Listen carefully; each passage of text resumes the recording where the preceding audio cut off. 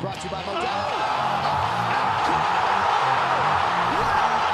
One of the greatest knockouts you'll ever see. Incredible. Oh, and down goes Gamboa. Whoop, there it is. Oh, head kick. Valentina Shevchenko with a huge highlight tonight.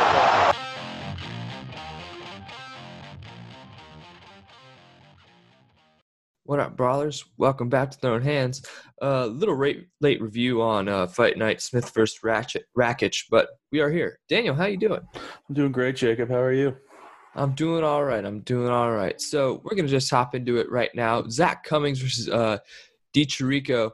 Zach, this was a very back-and-forth fight, as you can tell. They landed the same amount of strikes to 3 rounds, with Zach Cummings landing one more, but that head kick at the end of the third round really sealed the deal for him. What were your thoughts on this one? I would have to agree with you there. Zach Cummings, as you said, these guys battled for 3 rounds, and Zach Cummings, I think, was just a little more convincing in the way that he was striking Alessio Di Chirico. This was a really interesting fight, a really fun fight to watch. But like you said, I think how impressive that head kick was probably stuck in the judges' minds and probably pushed him a little bit over the top towards the win. All right, so for Di Chirico, it's a really interesting situation for him when it comes to what's next, I think. He really hasn't had many winning ways as of late. He's lost his last 3. What do you think's next for him?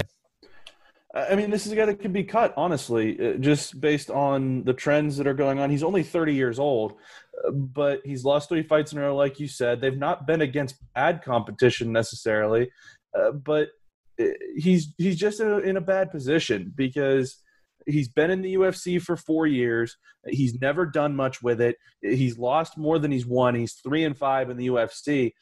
I'm not sure I see much of a future for him in the UFC. I hate to say that. I hate to be that definitive about somebody, but he's just not put himself in a position to have enough success to stick around on this roster. Yeah, you make a good point there. He's lost his last 3. I want to say 4 of his last 5. But 4 of 6. 4 of 6, yeah. But it's not been good for Di Chirico, and if we see him get the boot, we wouldn't be surprised. So to Zach Cummings, I wouldn't be surprised if we see him fight someone the likes of Kevin Holland, because Kevin Holland's been on a few fight win streak. He's trying to crack into that top 15, and I believe Zach Cummings has won 3 of his last 4. So this could be a little top 15. See where they get in the top 15 if these two fight. What are your thoughts? Yeah, I would think so, and that would be a good matchup between these two. A couple guys that are kind of moving up in the world as far as that division goes, and I think that would be a good matchup. There's some ties there. Zach Cummings has a win over Trevin Giles, who Kevin Holland was supposed to fight earlier at the beginning of August, but obviously he fainted backstage. That fight never happened. So I think it would be a similar kind of matchup to that. I think Zach Cummings, we would probably agree, is at a higher level than Trevin Giles. Obviously, he has a win over him, but I think that would be a similar caliber of fight for both guys. All right, so yeah, I think Kevin Holland's next for Cummings. So on to the next fight, Maki Pitolo versus Impa Kasanganay. Kasanganay coming straight off the Contender Series, 18 days after his Contender Series debut. He comes in against Coconut Bombs, Maki Pitolo, and really just takes the cake from Pitolo, advancing forward almost the whole fight, it seemed like. And he was landing a lot of strikes to the head and not really diversifying his stuff up, but it worked for him. What were your thoughts on this fight? Yeah, Kasanganay just controlled the fight. He did exactly what he needed to win. He kept Maki Pitolo back on his heels, and he used his power and athleticism to just have complete control of this fight, like I said. And Kasanganay is a guy that's a really exciting prospect coming off of the Contender Series. Not much of a finisher through his career, but he knows how to win fights. That's exactly what he did on Saturday. Yeah, and I mean, lately for Pitolo, he hasn't figured out how to win fights. I think he's lost 2 in a row, and I want to say 3 of his last 4. And this guy, he came off the Contenders. No, he didn't come off the Contender Series, I think. I don't know. I don't remember. But he's in danger of getting cut if he doesn't get a win quickly. What do you think? Yeah, you were right in saying he came from the Contender Series. He was on Contender Series 19 last year. And honestly, it's a weird little thing with Pitolo because he fought on the Contender Series at middleweight, but he's been at welterweight ever since he's been on the UFC roster, and it's just not worked out for him. He's lost 3 of his last 4, like you said. He's not fought bad competition. Kasanganay is a guy that is a solid prospect that he was fighting on 3 weeks. Darren Stewart is obviously a formidable opponent, but like you said, he's just not done enough on the roster to stand out, even in his losses, to be able to stick around, I don't think. All right. So I think The one thing he may have going for him is that he's willing to take fights. He's fought 3 times in the last 3 months. Yeah. You make a good point there, and I think that may be a reason he's still on the roster. Hey, you need a fight, bring this guy in. Yeah. So I think these guys aren't going to – Kasanganay is not going to face a ranked opponent, but I think we can see him fight.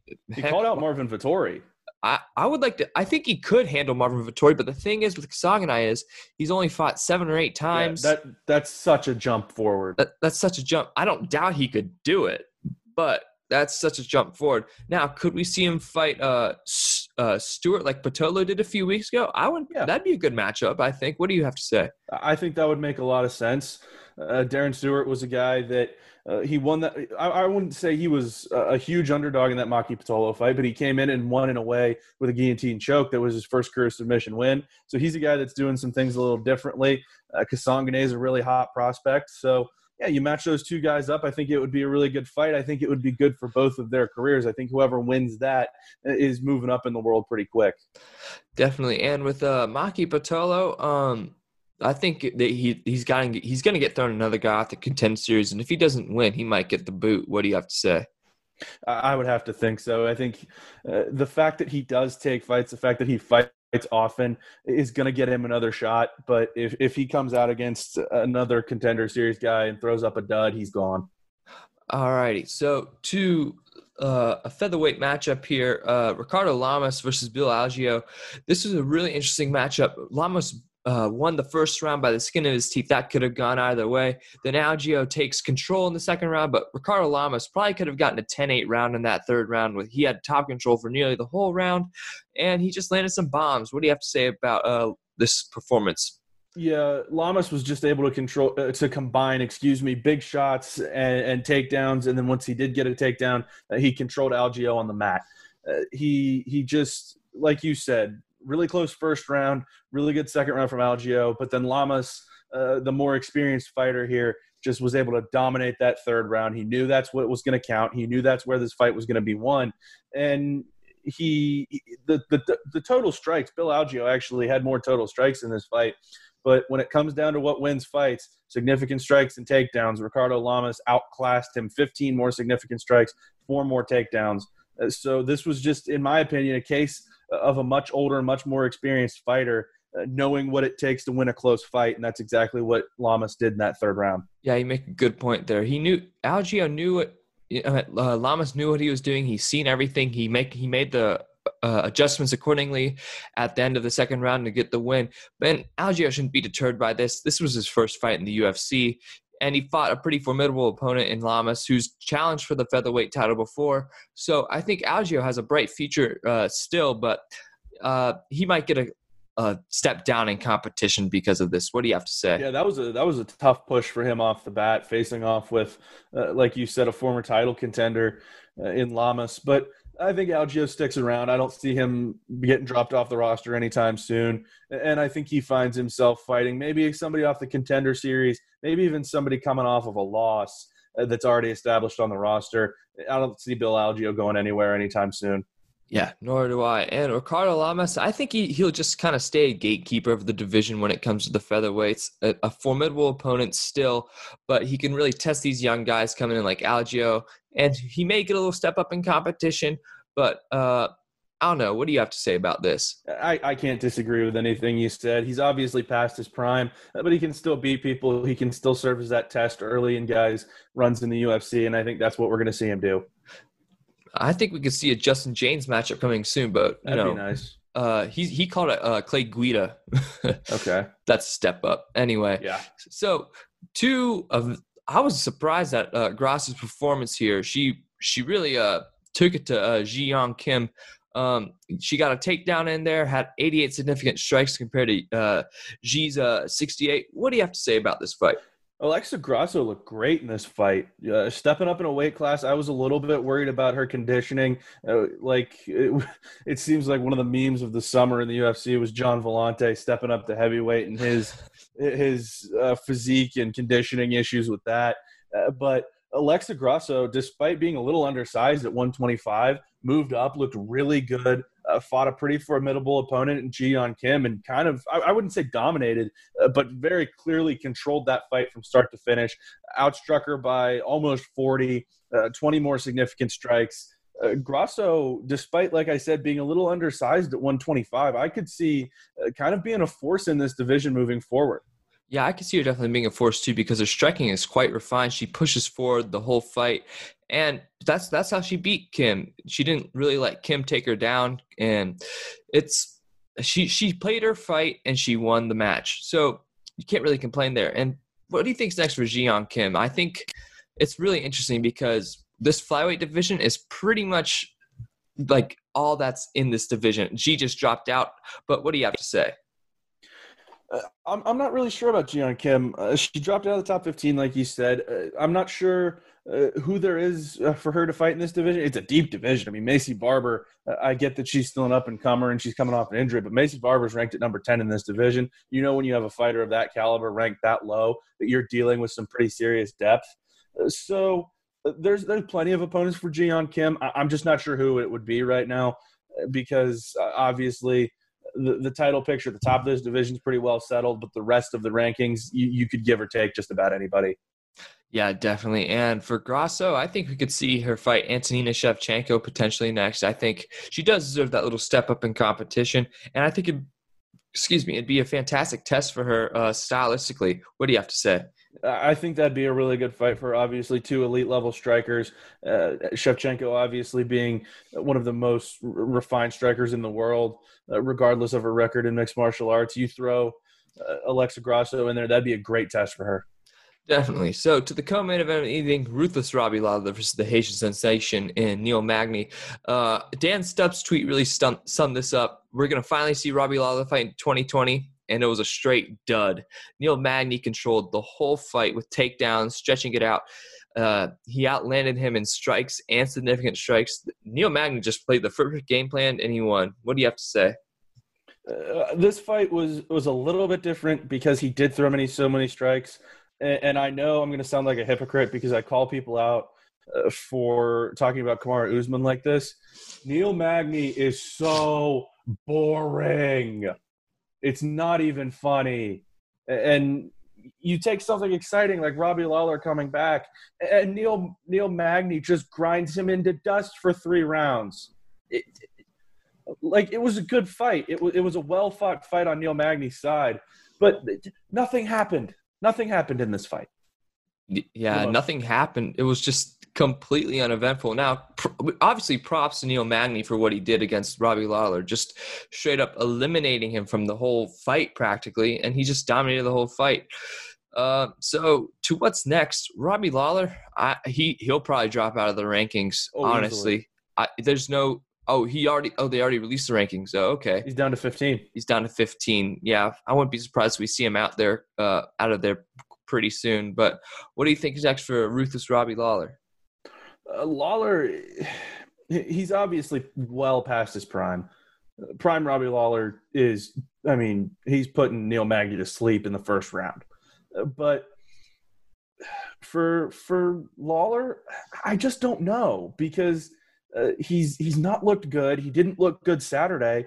And obviously you don't want to see former champions just continue to fight until they can't fight anymore. But that seems like what guys like Lawler, guys from that era are starting to do. And I just don't know what's next for him because I don't want to have the image in my mind of Robbie Lawler tarnished by him getting beat up by, random dudes off the Contender Series for 2 years at the end of his career. Yeah, you make a good point there. I don't want to see him, I don't want to see him become that gatekeeper in a sense, but I just kind of just want him to retire. He's a legend. But on to Neil Magny, I think we could see Rafael dos Anjos next, maybe even a Damian Maia if he wants that much step up in competition. What do you have to say? I want to see him fight Luque. Ooh, yes. Total mix of styles. Yes. 'Cause Let's just Luke hope just comes right after you, and Neil Magny is perfectly content to do absolutely nothing for 3 rounds. So yeah, that's what I was thinking. Let's just hope Neil Magny doesn't control that fight. yeah, it'd be a complete clash of styles, and I'd be all here for it. Yes, as would I. So to the main event of the evening, this is not at all how I expected this fight to go. Alexander Rakic controlled the fight, knocking Smith down and getting him on the ground and just maintaining top control for a very, very large majority of the fight. As you can see by the strike differential, Rakic landed 141 strikes to Smith's 40 and 44 significant strikes to Smith's 9. This was surprising for me. I think Anthony Smith needs to figure his stuff out. What do you have to say about this fight? Dude, Rakic looked like a beast. Yes. I mean, that was really impressive from Alexander Rakic, and to the point to where he's going to be a big player in this light heavyweight division. I think sooner rather than later. I think obviously you've got to handle the situation with actually getting a champion in that division. But Rakic has put himself right there in contention for a shot in the near future. Yeah, definitely. And I think the winner of this Santos, who's he fighting? Oh, Teixeira fight coming up. Teixeira. Sorry. Coming up soon will kind of be who this guy fights next. I don't think there's really much question of that. And the winner of that fight gets the next title shot. I don't know if you agree with that, but that's my view. I would think so. I could see in the Teixeira-Santos fight, if one of those guys is extremely dominant, them going straight to a title shot. But it would make a lot of sense for the winner of that to square off with Rakic and that to be the next number 1 contender. Definitely. And for Smith, I don't know what's next for him. It's just a really weird situation for him. And he's not old. He's 32, but he seems like he's been fighting like he's been 36. He got straight up mauled by Glover Teixeira. I know you saw that meme that I sent you with the the dentist. But it's, I don't know, maybe a Ryan Spann next or a Hua. Like he'll get a step down in competition for sure. What do you think? I definitely agree with that. It's going to be a step back for Anthony Smith. Like you said, he's a guy that's by no means out of his prime, but he's just looked like he's much older than he is. He did not look good on Saturday, and he's going to get a step back in competition. As far as Rakic goes, if it becomes a situation where Santos and Teixeira, the winner of that gets a title shot, I could see them matching up Alexander Rakic and Yuri Prochazka as a potential title eliminator as well. Yes. Maybe even in a spelling bee. You know my reference. Exactly. Okay. To some news. I'll start with something. Fighters that have come on the podcast are now 2-2 when after coming on the podcast.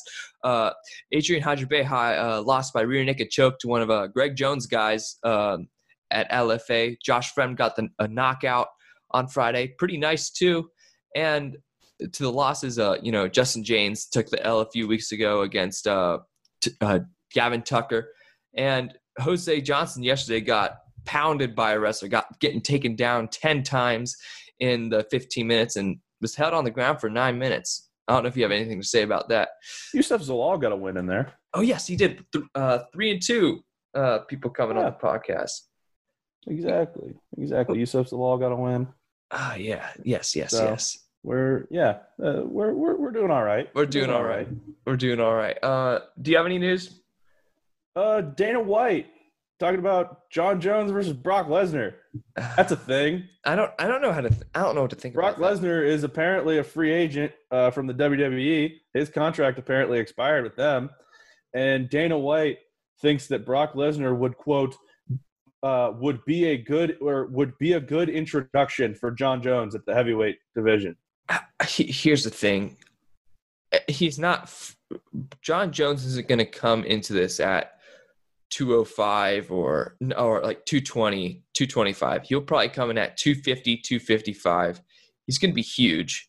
Yeah. And Brock Lesnar's is probably going to be after weigh-ins, 180. But he's so old, and John Jones is so fluid. And I don't expect John Jones's fluidity to go anywhere. And he's going to get more power because he doesn't have to cut weight. So I think it would be a good introduction for him, but Brock Lesnar I think he could just get pounded. I don't know. What do you think? I would agree with that. Brock's obviously past his prime, and John Jones is not looking like he's going to go anywhere. So I would see John Jones winning that fight pretty easily. So we have Diaz Masvidal coming up. Yes. Apparently. Yes, they're working on scheduling that. It's a possibility, they've said, essentially. And I'd be all for it. Get a second fight in that series. They said they're interested in booking it, but it's not a done deal yet. So I'd be excited for that moving forward. You see, I don't know what to think about that, honestly, because Nate Diaz is 35 or 36, and he has just so much scar tissue. This fight's not going to get past the first round. He already cut so much when he was younger, and the scar tissue just opens up more easily now. So it's this. If Masvidal just gets a good cut on him, it's over. But if Nate Diaz can somehow stay cut free, pretty much, I'm all ears. But the thing is, for Masvidal, he has so many title chances. He has a title chance. He's probably next up in line, possibly after this, unless they decide to give Colby Covington the fight if he dominates Tyron Woodley. So I don't know. What are your thoughts on this fight? I think this is going to be a money fight. This is going to have nothing to do with title contention or anything like that. This is going to be two guys fighting for the payout. And if that's what these two guys want to do, that's more power to them. But like you said, Masvidal could potentially jeopardize a title shot if he does this. And I'm not sure that's something he would want to do. Yeah, definitely. Was there anything else you wanted to talk about? Nothing comes to mind, man. Dustin Poirier said that he hasn't been offered a Tony Ferguson fight yet, but he would take it if it's offered. But that's about it. Nothing concrete. I mean, I hope that happens. I think we all want that to happen. Yeah. Just two guys who move forward. All right. That'll do it for us here. Check us out on Twitter at Throwing Hands Pod. I'm trying to plug us as many places as you can. You can see us on Apple, Twitter, Apple Podcasts, Spotify, SoundCloud. If you look up U92, the playlist, and YouTube at Throwing Hands Podcast. Daniel, I'd like to thank you for coming back on. It's been a while. Yes, sir. It's been a little while. It's been a weird couple days. Working on some things for high school sports in West Virginia. Of course, if you're listening to this and you don't know, we are a couple college students at West Virginia University, and high school sports are a little weird in West Virginia. I do commentary for high school football on the side, and things are getting a little weird right now. So I've had to take a couple days to work on some things there, but we're going to get back at it. We're going to have a lot more episodes of the show coming out real soon. All right. Well, that'll do it for us, guys, and we'll see you probably for the preview of Fight Night Overeem versus Sakai.